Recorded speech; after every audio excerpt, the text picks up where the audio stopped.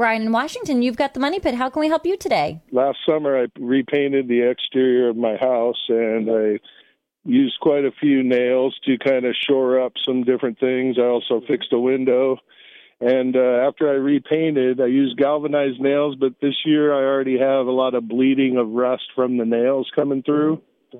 So I also did some caulking between the pieces of wood, and that seems to be peeling out already. So I was just wondering if there was something that I could, go over the heads of the nails with, something quick, something that I didn't have to redo the whole side of the house. When you did the side of the house last summer, did you prime it, or did you just put the paint over the old paint? Lots of primer. Lots of primer? Yeah. What kind of primer? Like, was it a latex primer or oil primer? What was it?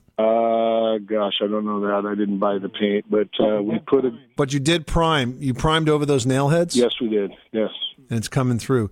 Because generally, well, you say you use galvanized, so that's good. Was this cedar siding? No, it's just conventional horizontal.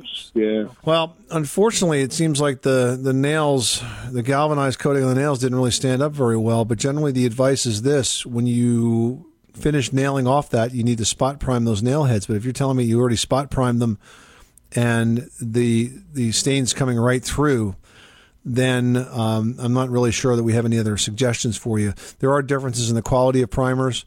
I would always recommend an oil-based primer over a latex primer when it has a stain issue to deal with, because it tends to seal it in better. So that's the only additional thing you might want to try, is to sand those down to the heads and then touch them up with an oil-based primer and paint them again. All right.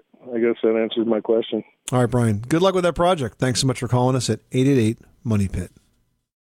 This is the story of the one.